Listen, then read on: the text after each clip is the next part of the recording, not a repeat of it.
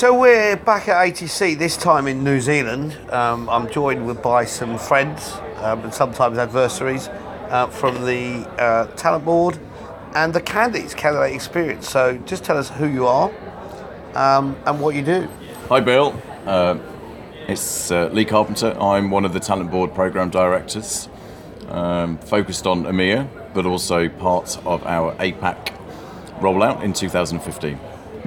Hey Bill, and we're always friends. This is Yes, Elaine Orler. Elaine Orler, and I'm chairman of the program out of North America and the globe, and I'm excited to be here to also make the launch for our APAC program. Okay, so APAC program, tell me, what are you finding as different in your days going around ATC, meeting people? What are you seeing that's different here to maybe what you've seen in North America or Europe? Oh, I can start with the difference from North America right away.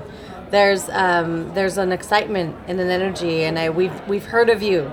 So there's a lot of the organizations have said they've been waiting for us to arrive to bring the program. So that has been incredibly encouraging. I think one of the similarities, though, is the absolute focus on candidate experience. Yeah. The importance of it. In the States, it's becoming an absolute part of the job description for recruiters and the businesses to really make sure that they're delivering a quality experience. And here we're seeing similar things. So very excited about the same attention. From an overall recruiting thing, is there any trends you're seeing that you think are the same and anything you think is different about this part of the world? Not really. I think from a recruiting perspective, candidate experience is the hot topic. We're finding that the same conversations are going on internally.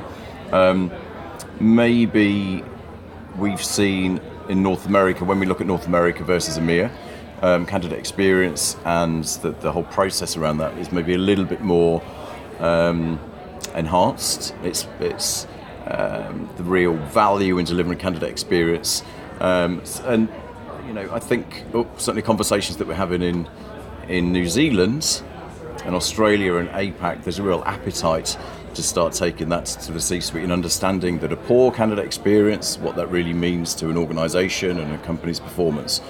So lots of similarities, but I think each region is at different stages. Are you seeing that there's money for it now? There's actually money set aside in budgets for candidate experience?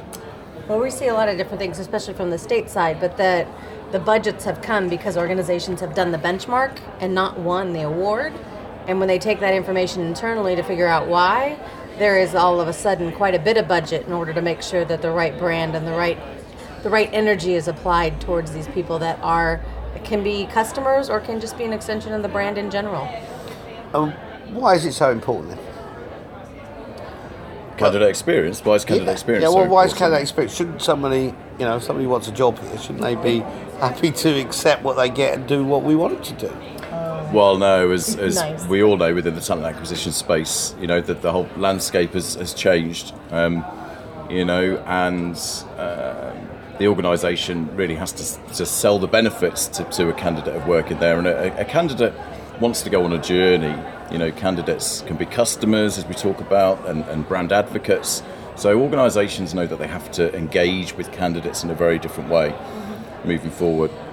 That's great. Good luck with everything in APAC. Thank you, Bill. Pleasure working with you. Thanks, Excited. You everyone. too.